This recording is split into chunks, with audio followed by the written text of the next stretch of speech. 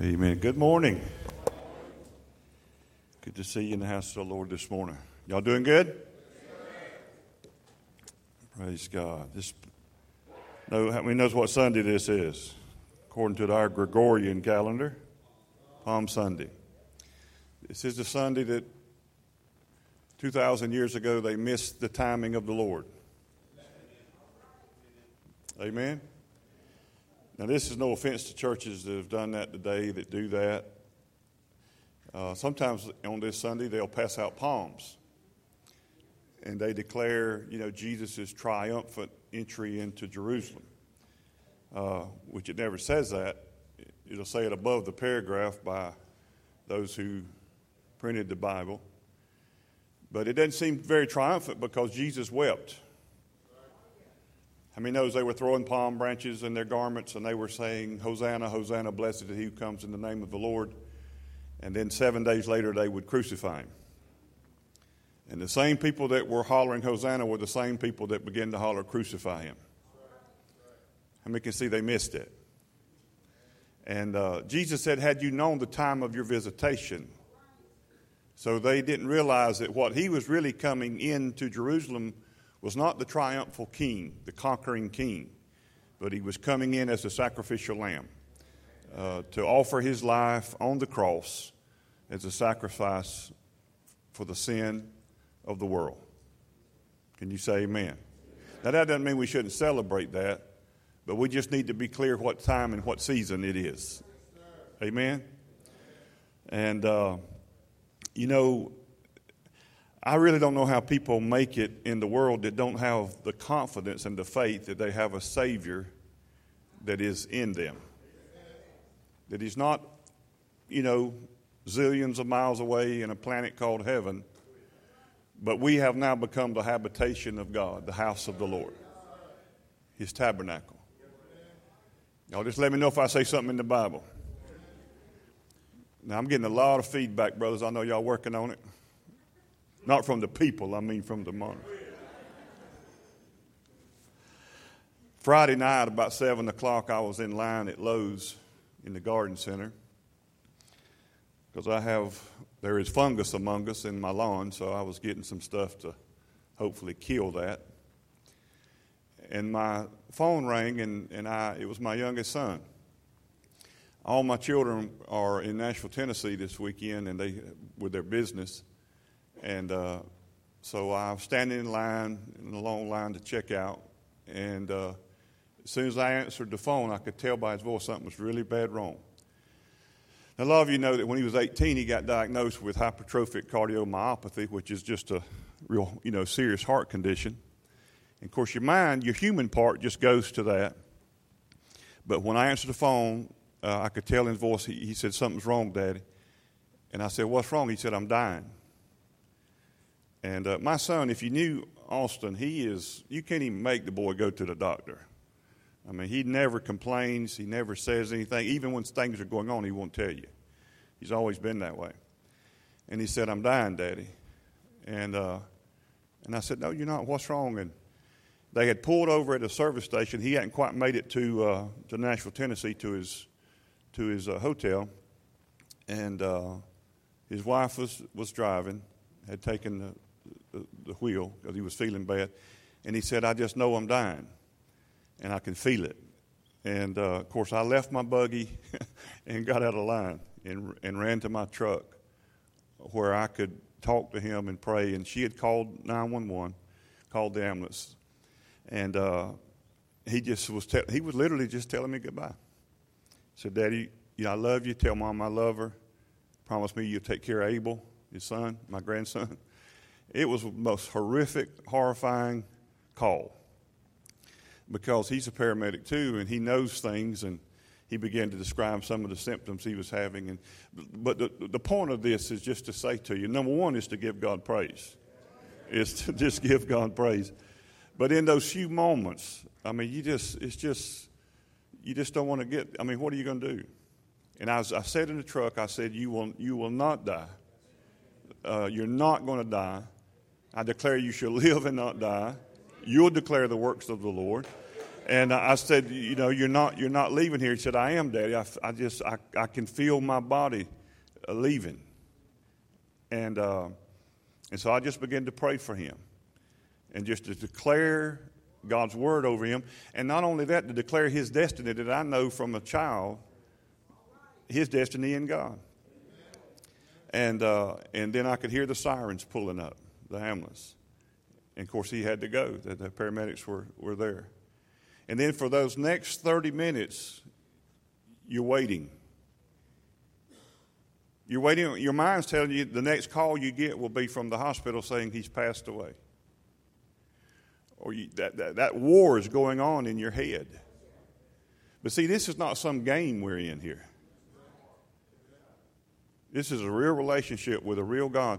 And all I could say to God is, God, you promised a present help in time of trouble, and we're in trouble right now. And we need you. And, it's something about when, if he was close around, if he was in the emergency room where I could drive to him, you feel like you can do more. I couldn't just snap my finger and be in Nashville, Tennessee. But I said, God, you're there. And I just literally said, I point my finger to Nashville, Tennessee, and I declare my son will not die, but he shall live. And by the time they got him to the emergency room and began to evaluate him, everything was normal. Everything was normal. And I was talking to him yesterday, and he said, Daddy, I hate that I called you. He said, but I honestly felt like that I was dying, that I felt like I was he said, I felt like I was leaving my body. He said, it's just hard to explain that I could see from above, my body. I know that may sound weird to you. And he's just not a kid that would ever even do that. And I said, son, whatever was going on got stopped. Yes. It got halted in its tracks. As we began, not only me, but other people, I called his mom. I hated to make that call to her and tell her, but we began to declare and rebuke the spirit of death that would try to take the life of our son. And, when I got up Saturday morning, looked in the mirror, I said, now I think I got some more gray hairs that I didn't have yesterday. And but I just wanted to give God praise for answering prayer and for sparing him. And just God's real. And his power is real. His presence is real. And I thought about, what about people, God loves everybody. I mean, he died for the sin of the world. But people that don't have the confidence that they can call on him like that. And, they have this thing where somebody says, well, you need to talk to this guy that, he can get a prayer through, or talk to this lady or this person. Listen, we can all get a prayer through if you'll just have confidence in the one you're praying to. Amen? And because the Bible says this, that his ear is always open to our cry. If we will declare that relationship with him. And I just can't imagine going through, life is life, going through things without that confident assurance that you got somebody with you. And not only is he with you, but he's in you. And that he not only is he in you, but he's for you. Amen? And that's the Jesus that we serve. Amen. So I just wanted to declare that to you. And whatever you're facing, whatever you or your family is going through, and it may not be as an emergency like that, as critical as that moment was. And, and in that moment, I mean, you're warring that war. I was a paramedic for 20 years, so my mind's telling me, when I was that paramedic for 20 years, most of the time when people in the back of that ambulance looked at me and said, I'm dying, most of those people were correct. Because there's just something that you know. You just know. You just know. And for him to say that to me was even more horrifying based on my experience. But all you can do in those moments is stand and declare the opposite, declare what God's word says, and declare his destiny. And man, that was a terrifying, just being honest, a terrifying 30 minutes or so before, 40 minutes, whatever it was, before we got that next call. We didn't even know what hospital he was going to. Had no idea. And you can't do anything about it. And if you jumped in the vehicle and headed to Nashville, you're not going to be very far down the road. You just don't know. But received that first call and from my daughter that was by his side and said, that he was talking and they're working on him. They're going to be doing this and this, CAT scanning him and all this kind of stuff that they were, quickly working on him. And we're waiting to hear, and declare the truth of God's word.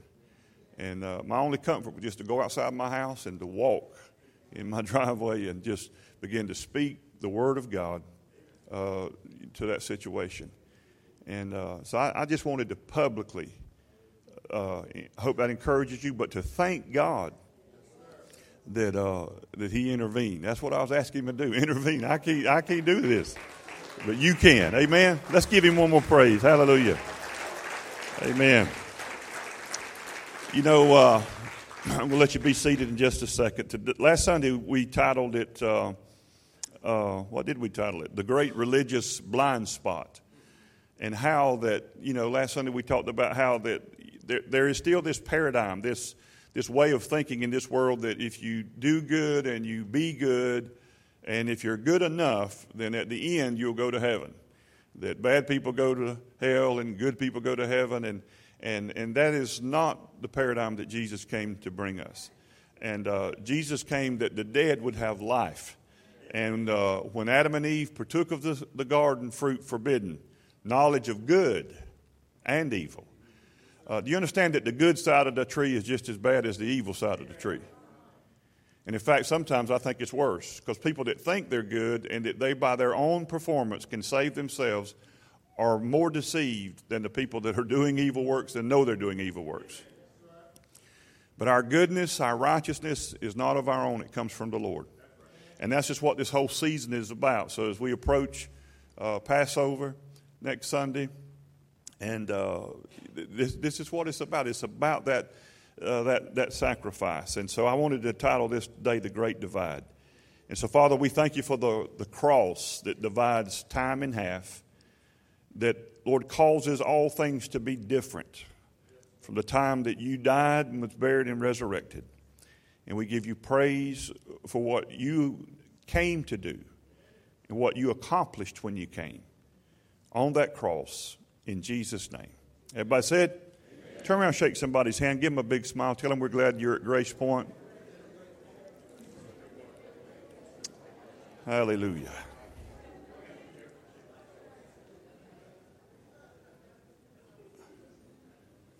Amen.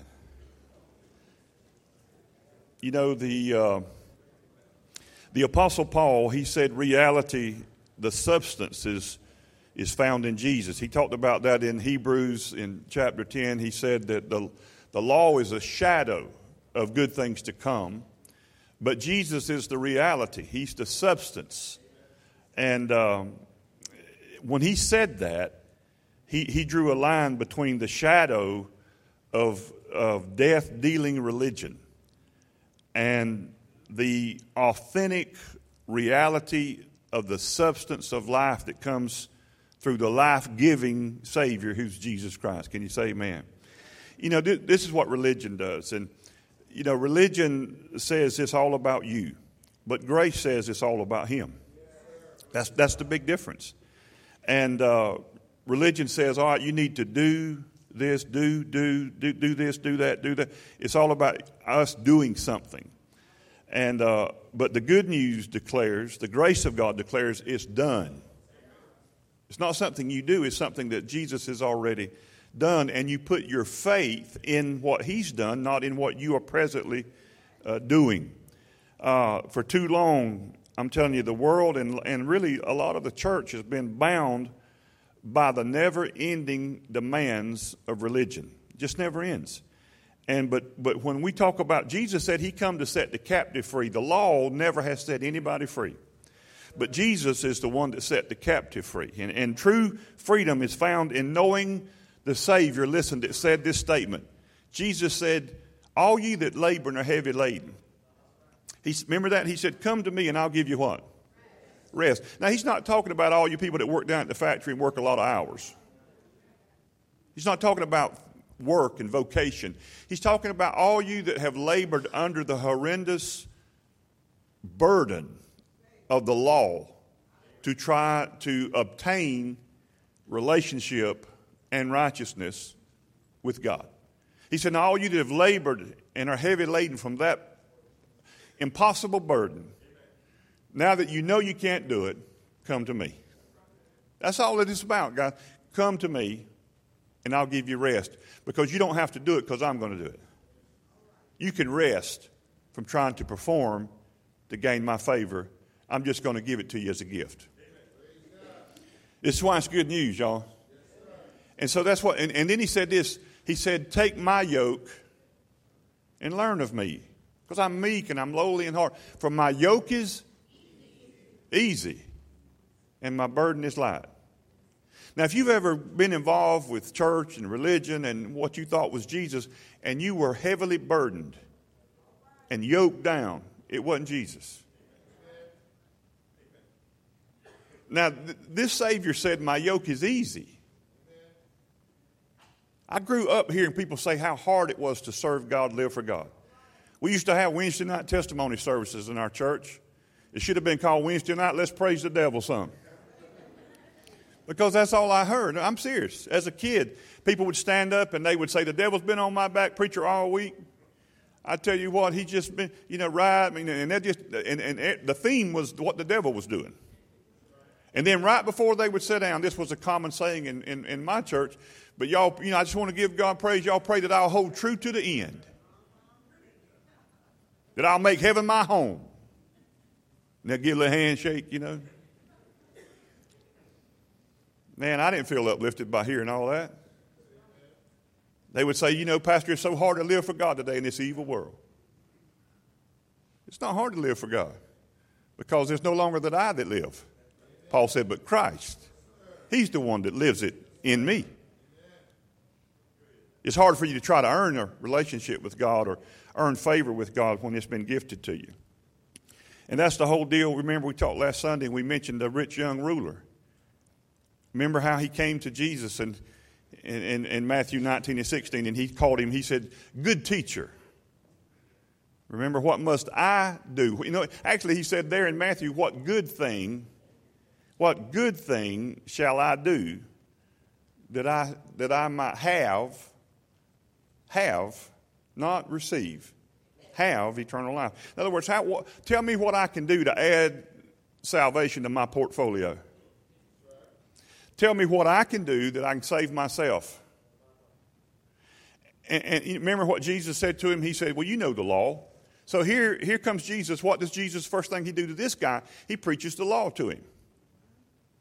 Now, if I was to ask you who is the greatest law preacher of all time, who would you say? See, now I heard it, and that's fine. I'm glad you did because it helps my sermon. But I heard you say Moses. But Jesus is actually the greatest law preacher of all time. Because Jesus preached the law to those that were under the law. And it gets so confusing when you pick up your New Testament Bible and you start reading it, you can really get confused about this thing called Christianity. And I get it, because I've lived there a lot of decades. But I'm trying to help us now together to see the great divide. And so what do I mean with the great divide? I actually started to do it, and then I said, no, I don't want to be, too theatrical or anything. That's just not really my deal. But I actually got one of my Bibles out. Now, I've got a Bible up here, but it's in an iPad. But, I had my Bible and got it off the shelf, and I said, well, I think I'll just go to church and open my Bible where it says the New Covenant or the New Testament. It's the dividing page between the old and the new. And it's one page, and that's all it has on that page. It says the New Covenant or the New Testament, depending on the Bible. And I started just to hold that up and show it to you so you can imagine this scene, how dramatic this would have been had I followed through. But to hold this scene up and then all of a sudden just tear that page out. Because that's not when the New Testament begins. And then I would flip over to like Matthew 28 and then stuff it in there. And that's when the New Testament begins. It begins with the resurrection of Jesus Christ. The New Testament does not begin with the birth of the baby in Bethlehem. But it would be 33 years later before the New Covenant would go into force. Okay? So, because the New Covenant or the New Testament is a will. And no will goes into force until the death of the person who wrote the will. And so you have to keep that in mind when you're reading your Bible, or you will get so confused, even reading the New Testament. Now, the Old Testament, I admit, a lot of that's a big challenge. Okay? I ain't got it all figured out, by no means. The Bible is not a book to be understood. It's a person to be believed in. And every chapter of that Bible points to a person, and his name is Jesus. But this is the thing we have to understand, that when Jesus, the Bible said in Galatians 4:4 that when the fullness of time had come, God sent forth his Son, born of a woman, but born under the law, to redeem them that were under the law, that he might bring them into sonship. So that's why Jesus came. And so if you miss that, and everybody knows, and every Jew knew he's born under the law. Jesus was born under the law, and everybody that met Jesus was under the law. And Jesus was carried to the temple on the 8th day, and he was circumcised by the law. His parents offered him according to the law. He did everything that the law demanded and required. He did everything. And Jesus, on his first inaugural sermon, long sermon, you think I preach long, you need to look at Jesus. Jesus starts in Matthew 5 with the Sermon on the Mount, and it covers several chapters. And there Jesus begins to preach to them. And now he's talking to Jews. Now, whether you understand this or not, and I don't mean any of this by arrogance, I'm just saying, after 34 years of preaching the gospel, I should know something by now. Right? Or just drop the mic and go on and do something else. And I'm still learning. I'm still a student. I'm still a disciple. Jesus preached the Matthew 5, and it's amazing. It starts off pretty good. He's like, "Blessed are the poor, for theirs is the kingdom of heaven." I'm like, "Yay, I'm poor, yay!" And then he starts off, like that. But as he goes on, and the train begins to get to churning, he says, like, "You have heard it said, that thou shalt not murder. But I say unto you, if you ever hated anyone, you're guilty of murder." And they're like, this ain't good. That's not good news. Because I knew before the sermon started that I am obeyed the commandment, thou shalt not murder. And on that one, I can give a check there. I'm good. I'm righteous when it comes to that one. And here comes Jesus and says, if you ever hated anybody, then you're guilty of murder. He just made everybody in the pile a murderer. And then he says, you've heard it said, thou shalt not commit adultery. And they go like, I'm good on that one. I've never slept with anybody but the one I'm supposed to sleep with. I'm good. Jesus said, if you ever lusted after anybody, you're guilty. And he said, if you've ever done these things, and if your right hand has ever caused you to sin, then take, a machete and chop it off. Because it's better to go to heaven one less hand than have two to be cast into the judgment. Oh, well, he didn't really mean that. Well, how do you know what parts he meant and what parts he didn't mean? Boy, once we crack that can open, we got a mess. Well, he didn't really mean to literally cut your hand off. That's what he said. He didn't say, I'm going to say something now, but I don't really mean it. No, he said, I'm going to say something. If your right hand causes you to sin, cut it off. And if your eye causes you to offend, pluck it out. They're like, man, I ain't never heard nobody preach like this dude. This brother be preaching. And then he ends the chapter 5, not that it was like Jesus didn't go, well, okay, I'm going to end chapter 5, I'm going to start chapter 6. But the last verse of chapter 5, Jesus drops a real bomb on them. He says, be ye perfect, comma. So now they're thinking, how perfect is he talking here? Well, perfect is perfect, y'all. If you're taking a test, is 100 perfect or not?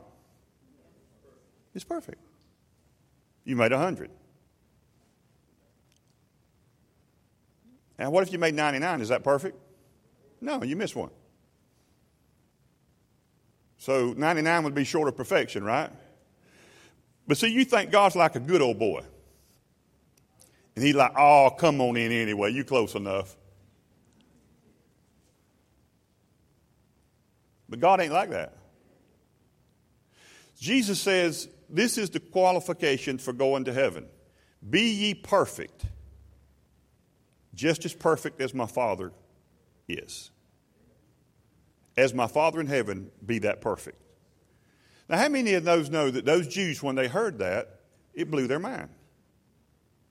Now, a few verses above that, he had made this statement, which was equally amazing. He said this to them. He said, unless your righteousness exceeds the righteousness of the scribes and Pharisees, you shall in no wise enter into the kingdom of heaven. Well, every Jew there was like, man, I just need to go on to the house then because I'm bound for hell. There's no way. The scribes and the Pharisees were the most righteous people on the planet. And you would think that Jesus became angry with them so many times that he must really, these scribes and Pharisees, what were they preaching? They were preaching the law, some. And Jesus would get angry with them. But Jesus was never angry with what they preached when they were preaching the law, because the law is good. The law is perfect. The law is right. Now, what they did begin to do was take and create traditions, their traditions. And they began to preach them really more than they did the law. Jesus often became angry with them. He was angry with them not because of the law they preached, but because of the life they lived. Because he said they were hypocrites. He actually says, that I could give you the verse in Matthew. He said that, now did not Moses give you the law, but yet none of you keep the law. And he was talking to the scribes and Pharisees. He said, Moses gave you all the law, but none of you keep it. And can I say to you that that's true with every person on the planet? No, none of us have ever kept the law of God. Because the Bible says that if you fail in one point, you're guilty of all. And everybody in here listening to me has failed in keeping the law of God. And the Apostle Paul said in Galatians that this is how you fall from grace. Those that seek to obtain righteousness by keeping the law have fallen from grace, because grace is a very elevated, high, lofty place because it's Jesus.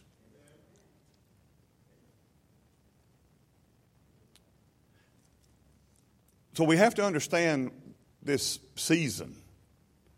We have to understand that the great divide, because, and I've told you before, and I could stand there and flip through the verses, but it's just in my heart just to talk to you, and I can cover more ground. Is this okay? And I promise you, if I tell you it's in the Bible, it's in there. I don't have the book memorized yet. Still working on it. But Jesus said stuff like this, and this is really popular to be quoted. Jesus said to them, he says, forgive for those that trespass against you, because he said, if you do not forgive them, neither will your heavenly Father forgive you your trespasses. Is that what Jesus said? Now, if you have a red letter edition, can I just say, are those words in red? Now, I remember over 34 years ago when I began to obtain my license in ministry and began to submit to the denomination that I was in at that time and began to preach the gospel. I remember preachers, senior preachers, making this statement to us younger preachers. They would say this, very popular: don't stray too far from the words in red, and you'll be all right. And I thought, yes, that's right. And so I assigned more weight to the words in red. I remember one evangelist came by a church and he had a red letter edition of the Old Testament. I ain't making this up. You had to donate $100 to him to get it, but I came up with $100 and I got it. It was big. I'd never heard such a thing. So the words of God were in red in the Old Testament. I still have it. And there's nothing wrong with it. I'm not mocking it. I'm just saying. But that's my mentality. I was assigning more weight and importance to words in red. If you study the history of that thing, there was a Bible company publisher that was not really selling Bibles very well, and they came up with that idea as a promote to sell more Bibles and make their Bible different than their competitors. And they said, why don't we put the words of Jesus in red, and that way we can sell our Bibles and offer something that the other guy don't have. And that's how that came about. It was a marketing scheme. Shikamo Shundai.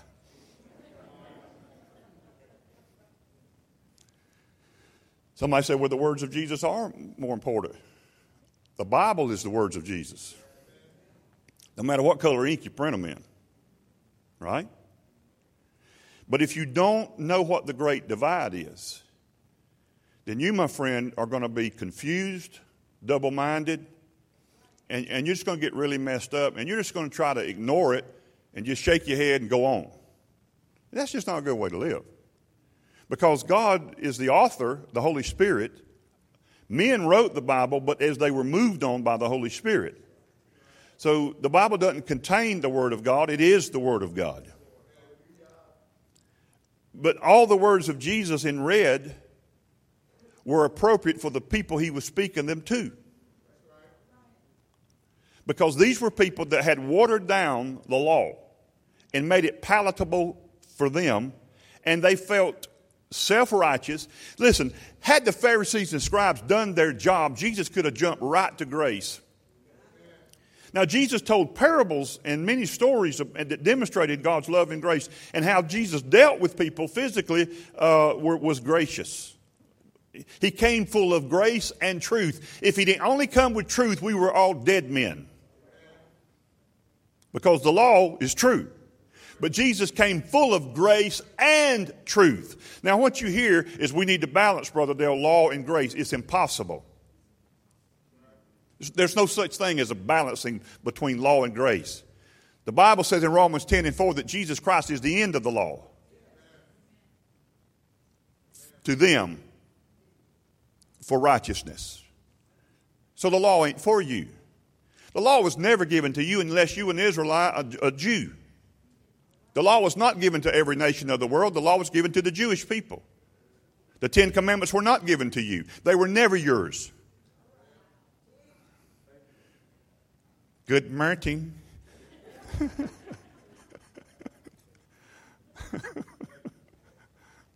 Oh, I love it, and I just aggravate religious people so much. It's okay, though.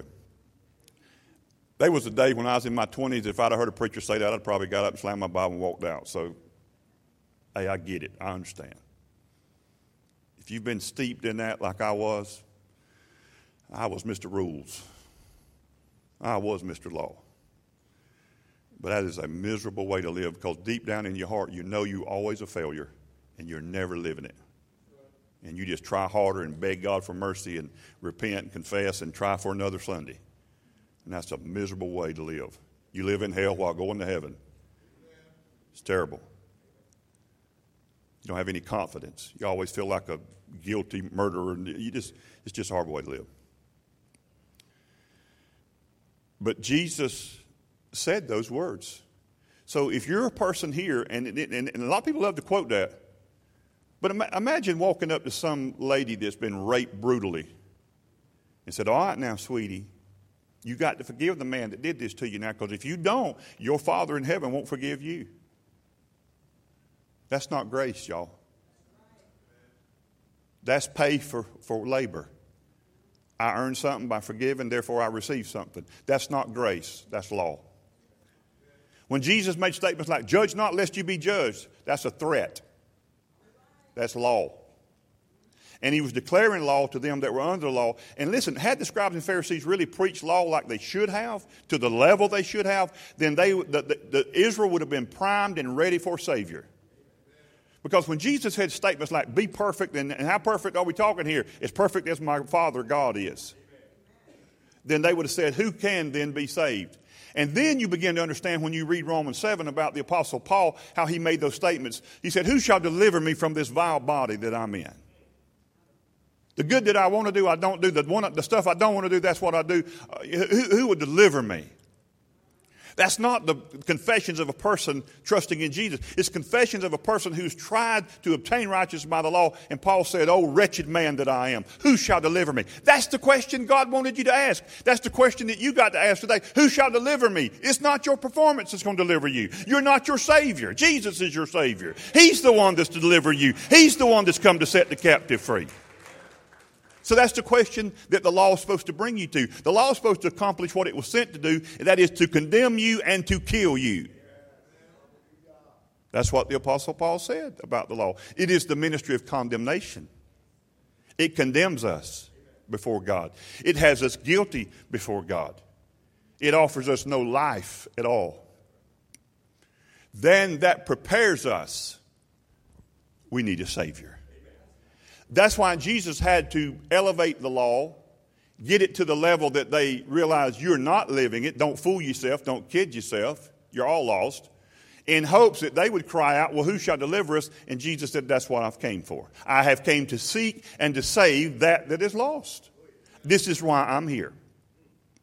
And they are primary. See, there are people that need to hear the law preached, but those are the people that's under deception that they're living it.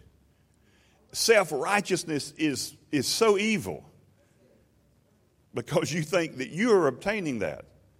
Paul talked about it in Hebrews. He said, my heart's desire for Israel is that they be saved, all of Israel. But he said, but they go about to seek their own righteousness, and they are ignorant of his righteousness. They're trying to obtain their own righteousness by keeping rules and regulations and performance and behavior. And they'll never obtain that. That's why Jesus, when that rich young ruler walked up to him and Jesus looks at him and he says, "What good thing, good teacher." Don't miss the phraseology. Good teacher. See, a lot of people put Jesus in that category. Just a good teacher. And even people that go to church and church all over this area, a lot of times really they're sitting there and I'm a Christian, yes, and I got my Bible in my lap, and but they just see Jesus as a good teacher. They don't see him as God. How do you know? Because they don't. He's not the God of their life. He's not the Lord of their life. They see him as a good teacher. I'm going to add some good principles and precepts and things to my life. I mean, Jesus just makes things good. Just makes things good. Jesus is a whole lot more than a good teacher. And that's why when that guy said that, good teacher, Jesus said, "Why callest thou me good? Why you call me good? There is none good but God only."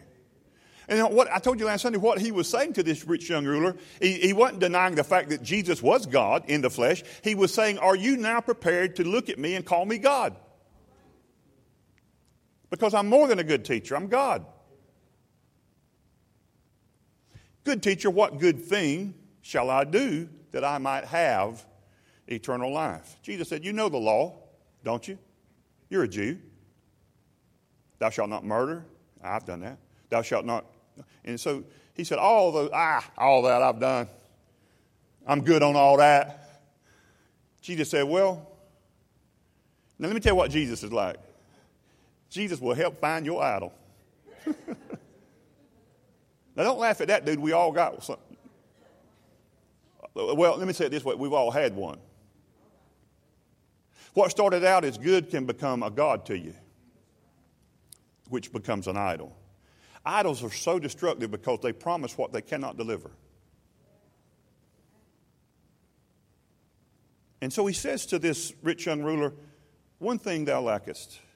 Go sell all your possessions." Don't forget that he's a rich young ruler. "Go sell all your possessions and give to the poor, and then come and follow me." So I told you, is Jesus saying that it's bad to have stuff? No. But it's bad for stuff to have you. Y'all just let me know when I'm start preaching up in here. So you can have stuff, but I see people that's got a little bit of stuff, but that stuff's got them. It's got them. They can't ever be generous. They're terrified that they're going to, 5 years from now, they're not going to have enough.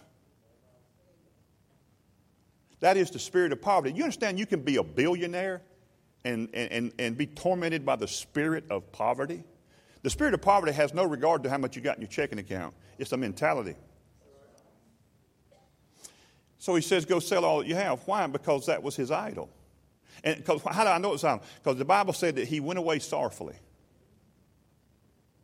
Now, what is it? And it said he was grieved because he had great possessions and he went away sorrowfully. Now, when Jesus said, go sell what you have, he was putting his finger on that guy's idol. What is it in your life that you would not give up for Jesus? Because I thought the Bible says, wherever your treasure is, there shall your heart be also. And so is Jesus your treasure? Or something else your treasure?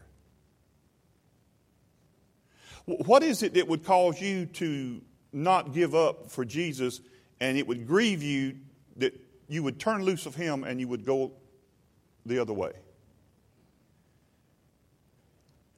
That's your idol. We never think of things as being an idol in our life until we contemplate the possibility of giving them up.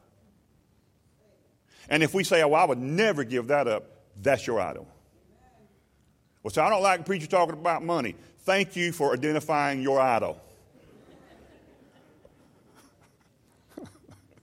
You make my job easy.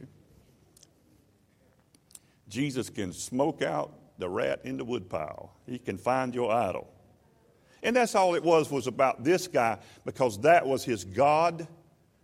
The Bible says that you can't serve both God and mammon. Mammon is money. For you'll either hold to one and despise the other, or you'll hold to the other and despise the one. Jesus says this is really what it's about. If you want to see if you want to see where their treasure is, follow their money.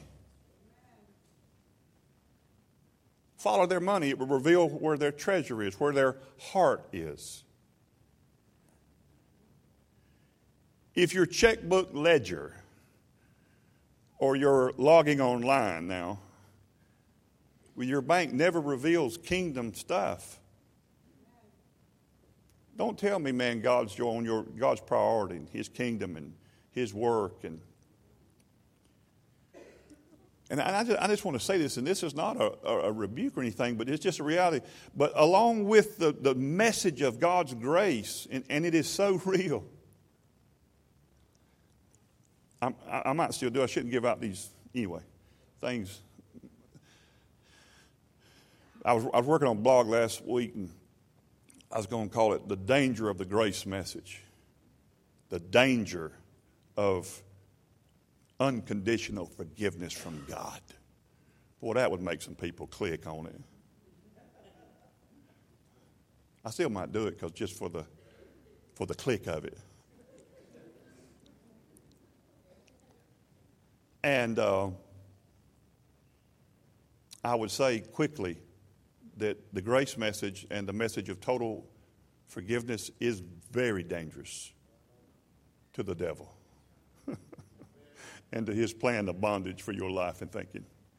But it is absolutely the most liberating freedom that you could possibly receive from Jesus. I love that song, that last one that you guys sung, because it's talked about living as if you're totally forgiven. I love that. I love that line. It was full of grace and it was full of truth. That song was powerful. I noticed they stole "I'll Fly Away" melody there in part of it. I leaned over to Jill and started singing "I'll Fly Away." Oh.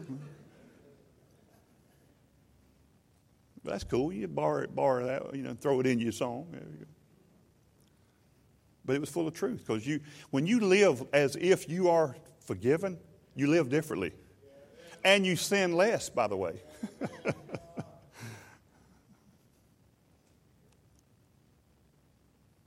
This is the whole deal here.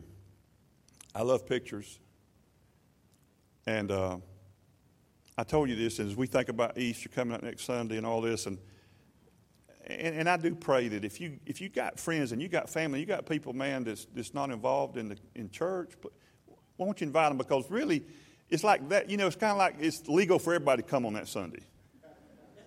I mean, like everybody. I mean, the most heathenest person will say, "Okay, I'll come on Easter." So just stretch out there and invite them. Seriously, would you do that? I mean, why don't you put yourself out there and just say, man, would you go to church with me? Come listen to our crazy preacher tell you about the love of God.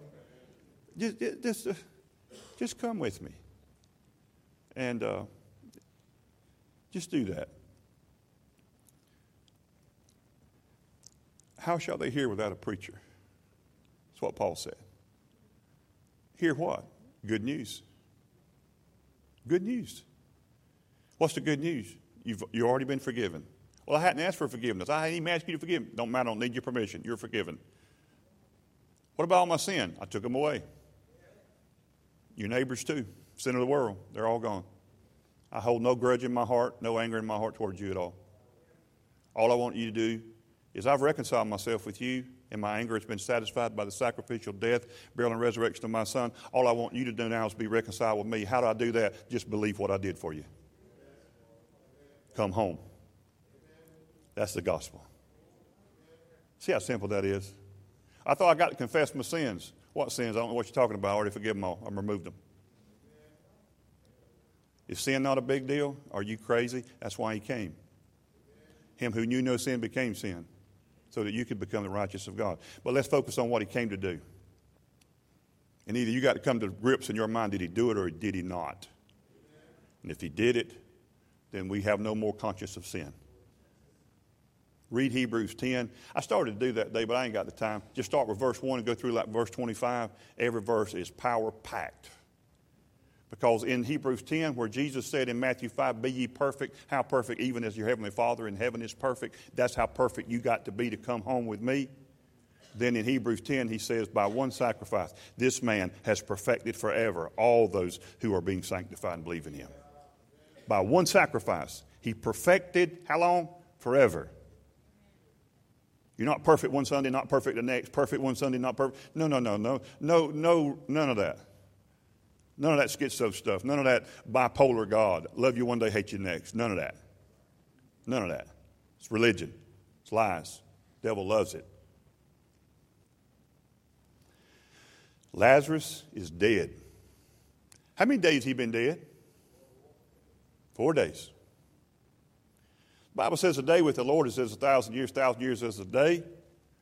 So Adam and Eve was born, created. I get it, no navel. Adam and Eve on the planet, time starts. 4,000 years later, Jesus is born. Right?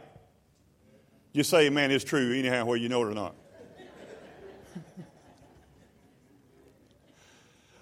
In creation, in the story of creation, God says right out the gate, in the beginning, God. Because without him, there ain't no beginning. So if you need a new beginning today, it starts with God.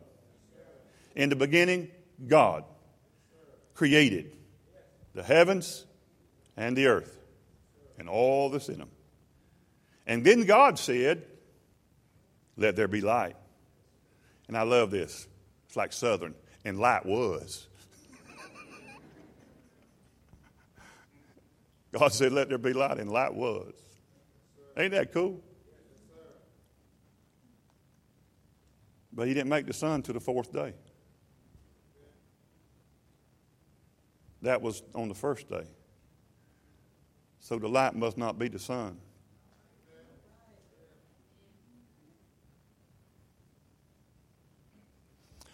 On the fourth day, God created the sun, the moon, and the stars. Right? Hang on with me now. The Bible always fits. So Lazarus had been in the grave how many days? 4 days. Jesus was born on the fourth day. So for 4,000 years, although God's always been a God of grace, man was not able to enjoy the benefit of the grace of God. Why? Because Jesus, the testament had not been put in force because Jesus had not yet died. So we're all Lazarus, and everybody had labored under the unsurmountable burden of the law. The law is not the problem in itself. The law is not evil. The law is good. The problem is we can't keep the law because of flesh and the weakness of flesh. So therefore, God sent his Son, his only begotten Son, born under the law to redeem those that were under the law. And so he comes and he preaches grace, man. But he preaches law, but he demonstrates grace. He preaches the law to those that needed to hear the law, the Jews. He didn't preach the law to the Gentiles. They didn't know anything about law. The law was not for them, nor given to them, nor did they have any anticipation or expectation to keep it. No regard for it. So he was able to jump right to grace with them. They saw themselves lost anyway, just being Gentiles. They couldn't believe that he would adopt them into the family of God and graft them in to the noble tree. So now Jesus is standing there at the grave of his friend. Jesus, when he got out of the resurrection, he said, "Tell my brethren." He said, he told them before that, he said, "Listen, no longer do I call you servants, but I call you friends. I'm just a servant of the Lord." Wrong answer. "I'm just a soldier in the army of God." Wrong answer. God didn't die to make you a servant. God didn't die to make you a soldier. None of that's in there. He died to make you a son and a daughter. You understand what I mean? To adopt you. And unless you see him as Father first, none of that other stuff, all that will get confusing. So he stands outside the tomb of this one who for 4 days, 4,000 years, has been bound. And he calls him by name. A lot of people in this world may not even know you exist, may not know your name. And your name may mean nothing to them. But God knows you by name.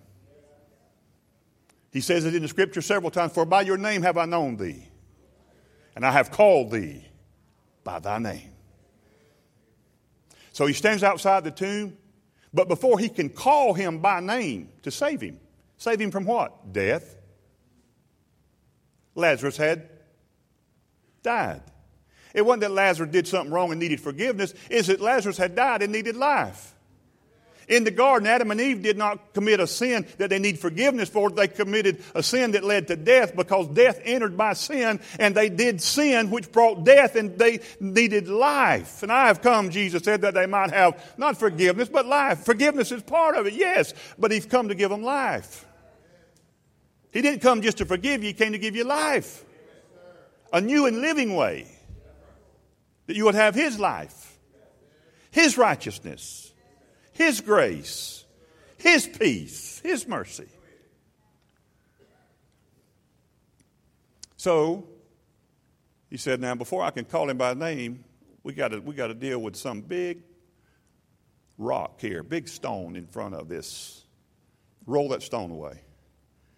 Symbolism, granted, but it's true. Remove ye the stone. So Jesus has the stone removed out of the way. What is the stone symbolic of? The law.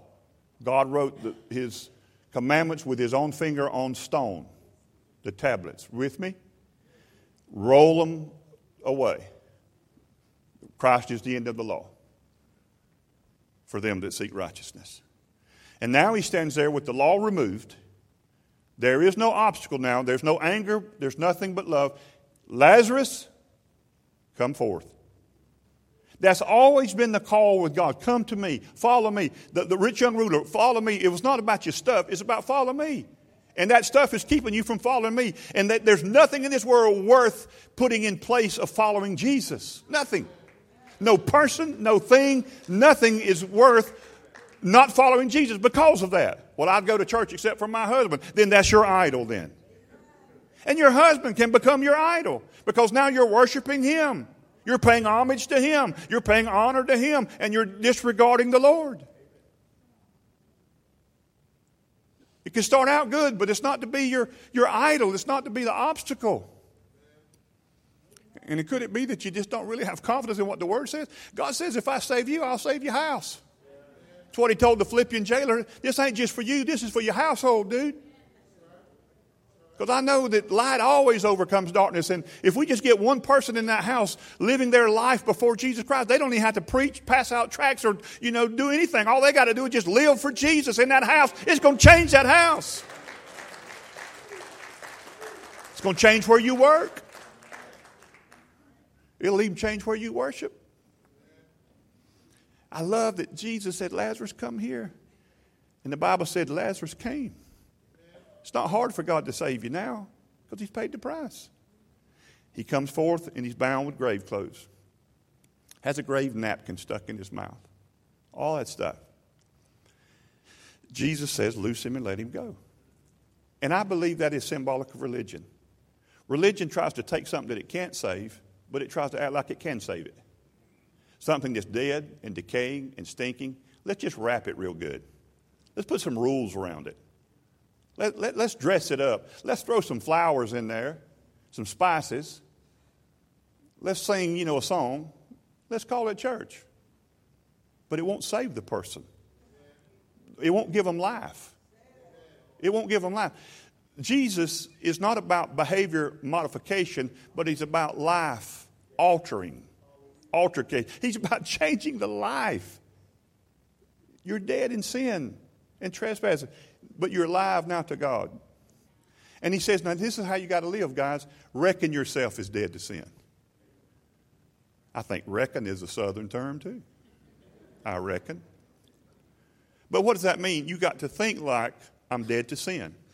Reckon yourself as dead to sin. I'm dead to sin. But don't forget the other part. But I'm alive to God. I used to be dead to God and alive to sin. But now that I've been born again, I'm dead to sin, and now I'm really alive to God. It is the most normal thing for me to hear the voice of God. It is the most normal thing for me to do the will of God. It's the most normal thing for me now because I have the DNA, the life of God on the inside of me. The same Spirit that raised Jesus from the dead dwelleth within me.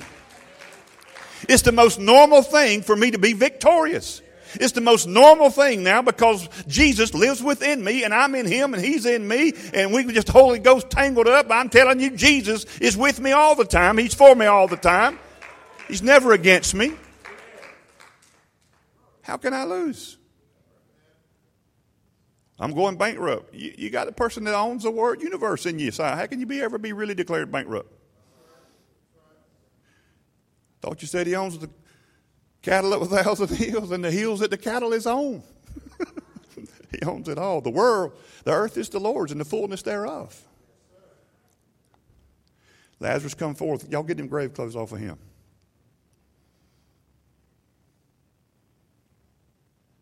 Get all that religious stuff off of him. And do you know what it says about Lazarus from then on? It says people wanted to kill him. Just my sick sense of humor, but I think that is so funny. It said they would go to dinners and all, and then Jews would be talking about, let's kill that guy. So Lazarus, can you imagine Lazarus talking about, take your best shot, man, I've already been dead one time.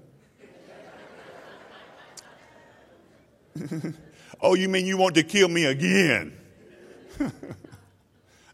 I ain't scared, but I've been there, done that.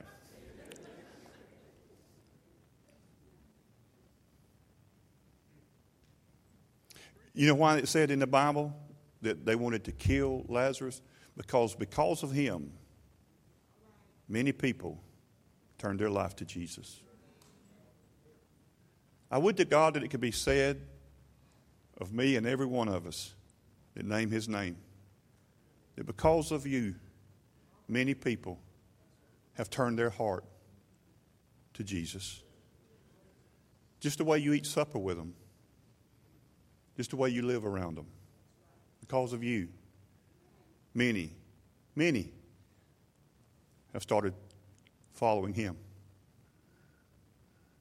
See, we need some people like Paul said, follow me to some people as I follow the Lord. So you might not can see the Lord and don't feel like you can follow him, but you can follow me. So just follow me for a little while. Because I'm following him, and before long, you'll want to quit following me, and you'll just be following him. But until then, follow me as I follow the Lord. Now, I would to God that we got people right here at Grace Point that can live their life And you can look to somebody and say, just follow me. Just love your wife like I love my wife. Pay your bills like I pay my bills. Forgive people like I forgive. See, when it goes back, if Jesus said, you forgive those who trespass against you, if you don't, your Heavenly Father won't forgive you. And if you throw that on somebody, then what you're doing is you're hitting them with the law and you're scaring them. And you know what you just did? You took away all hope of being saved. Because the Apostle Paul comes along in the New Covenant after the resurrection and says, forgive them as Christ has forgiven you. Now, forgiveness is important. But how are you going to go up to somebody? I remember before I knew this, I'm talking about I was a young preacher. I spent 5, 6 years doing nothing but revivals, traveling. And I remember in one of my cities where I was preaching, a lady came up. I had preached on forgiveness that night, being, not carrying unforgiveness. And a lady came up to me, and it was the most eye-opening moment. But she said, how in the world do you expect me to forgive? And the story I just mentioned earlier, it was true. She said, I was brutally raped. She said, he is unforgivable. And how do you expect me to forgive? You know what I told her? Law. You know what I told her? I said, you have to forgive him. You don't have no choice. You must forgive him. Because if you don't forgive him, neither will your Father forgive and answer your prayers. She turned and went away sorrowfully. Not because of Jesus, but because of me. Because I didn't know grace. All I did was new law. I knew words in red that would make her dead. And they did. But she didn't just... No. How are you going to tell? Listen, people offend us every day. Men hurt us. They offend us every day. How are you going to have a 100% clean slate and not have unforgiveness against anybody? You must ain't been hurt bad as I have. I got some, I've prayed the prayer, God, I forgive them in Jesus' name. But I don't want to eat no burger with them. And I ain't going to hang out with them. And I'm not going to put myself in a position to be hurt by them again. Well, you just ain't forgive them. You think? Now, I'm not proud of that. I'm not saying follow that pattern. I'm just saying that I'm realistic enough to tell you, stop kidding yourself. But if my salvation is contingent upon me having 100% clean, pure rate that I have forgiven every human that's ever hurt me or my family, I ain't going to make it. I'm going to tell you I ain't going to make it. Because there's some people, if I was God, I'd have done took them off the planet. And I would have said the planet will be better by their absence.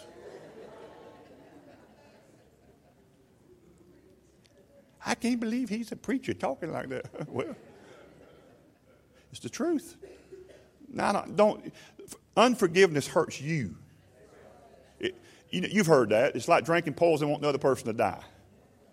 Okay, that's what unforgiveness is. You're drinking poison. You want them to drop dead. It's not going to happen. So you are better served by the grace of God in faith in Jesus to say the words by faith initially and let the feelings catch up. Father, in Jesus' name, I forgive this person in Jesus' name who has wounded me, has hurt me, has robbed me, has cheated me. And the hardest ones that I've had to do is my brothers. The church, David said that. I read it in the Bible.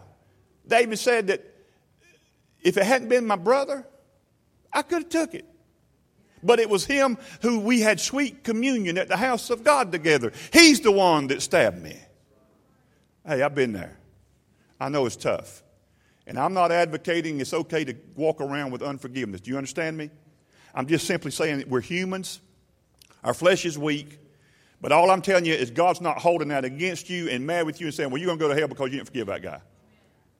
Because I don't know that all of us in here has got 100%. We don't have no ought in our heart against nobody. I know that's a good testimony, but I ain't sure I believe it. I bet if I dug around, I could find somebody when I said their name, it'd make your face curl up.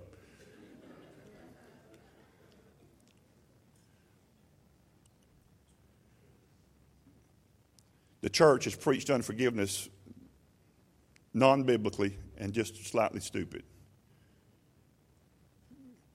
Go up to a little child been molested. Now they're a young adult and tell them, well, you got to forgive a person done that. If you don't, God ain't let you in heaven. It's ridiculous. That's law.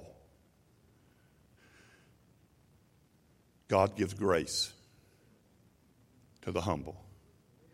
He resists the proud. Now, when Jesus calls us by name, the grave clothes of religion come off. And we have a new life. New life. Who gave Lazarus his new life? Jesus did. And because of the life that now is in Lazarus, I just believe that he lived differently. I used to love that when way back years ago when I first started church in sports, we had a drama team and we used to do a drama. You know, some of you ain't never heard this guy. He's ancient. But Carmen had a lot of very narrative songs. Carmen. Just Google him. But he had this drama that we do a drama to, and it's like that Lazarus had died, and he was in hanging out with all the people that was held in the Sheol, in the place of holding before the resurrection. You know, because Jesus, before he ascended, he first descended, and he took captivity captive. He went in there and brought all them that was hanging out waiting on the resurrection. I'm going to tell you, they was waiting on it. Abraham was waiting on it. I mean, they all waiting on it. And it's like in that song, I remember that, you know, Lazarus was just meeting with him. He's talking with everybody. And it's like, he's talking about, you know, then you start hearing, you know, Lazarus. You know, it's like I can hear that man call my name today. Lazarus. And he's talking about, excuse me, brother. I think he called him in Lazarus. And then he just calls him out of the grave. Comes forth. See, you understand when God saved you? It wasn't like just to cast the net, you know, hope you jump in. He called you by your name.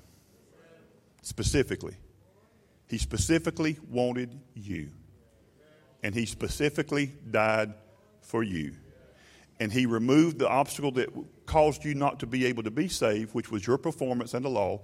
He removed the stone and he called you out. And he said, I don't want you to live with grave clothes of religion, but I want you to live robed with my righteousness now, my life. And because of your life now in me, my life in you, Christ in you, then many people are going to turn and follow me because of you. Because I'm going to go away, but you're going to stay, and they're going to turn their heart towards me because of you. That's what it's about, y'all. And I pray that you see that today. And I pray that you know where your Bible divides. And it's not Matthew chapter 1. It's toward the end of Matthew. And it's toward the end of all the four Gospels when Jesus dies. And then after he dies, buried, and was resurrected, then you can, if you want to tear out that divider page and stick it in there, that's when your New Testament really starts. That's when the new covenant starts. And it doesn't disavow or anything that Jesus said because it was appropriate to those he said it to. But Christ is the end of the law now for those that are seeking righteousness because he came to give you as a gift his righteousness. And now you've become the righteousness of God in Christ. And that's the key, in Christ. If any man be in Christ, he's a new creation. All that old stuff, obsolete, goes away. It's a new day. Under the law, sin contaminated everything it touched. That's why it says touch not, handle not, all that stuff. But under grace, righteousness contaminates everything. Under law, you touch a leper, you get leprosy. Under grace, Jesus touched lepers. He didn't get leprosy. They got the power of God, the life of God that was in him flowed to them. It's a new day. Paul called it a new and living way. That's what Christ died to give us. Would you stand with me today? God bless you. You receive the word of the Lord today. Would you give God praise? Come on, elders. Let me have some prayer. Ministry team, have some prayer folks up front here. So glad you're here today. Listen, seriously, how about bringing somebody with you next Sunday? Let's pack this place out for Jesus. How about it, okay? I'm going to pray, dismiss the church. Hey, listen, you should have already done it by now. But if you didn't, put your faith in Jesus Christ. Believe the good news that I've declared to you. And Paul said when you do that, guess what? You're saved. You're saved. You're born again. Put your faith in him. If you want us to pray with you about anything at all, we're here to do so. It's our privilege and honor to pray with you about whatever that's on your heart today. Okay? All right. Don't be worried about the storm today. Everything's going to be okay. Thank you for coming to church and not letting the Weather Channel be your guide. I tell my wife all the time, I get so tired of the way they do it. They just paint everything in red, and just, here's coming across, Oh, I can't go to church today. It's going to be a storm. Come on, man. We need some rain. It's getting a little dry. Thank you, Lord. So, Father, thank you for you dividing not only time, but eternity.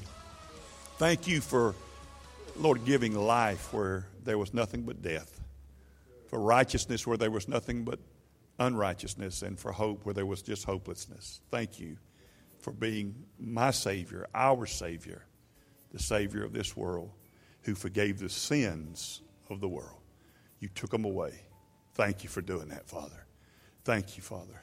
I pray today that you would cause everyone listening to put their faith, confidence, and trust in you as their Savior.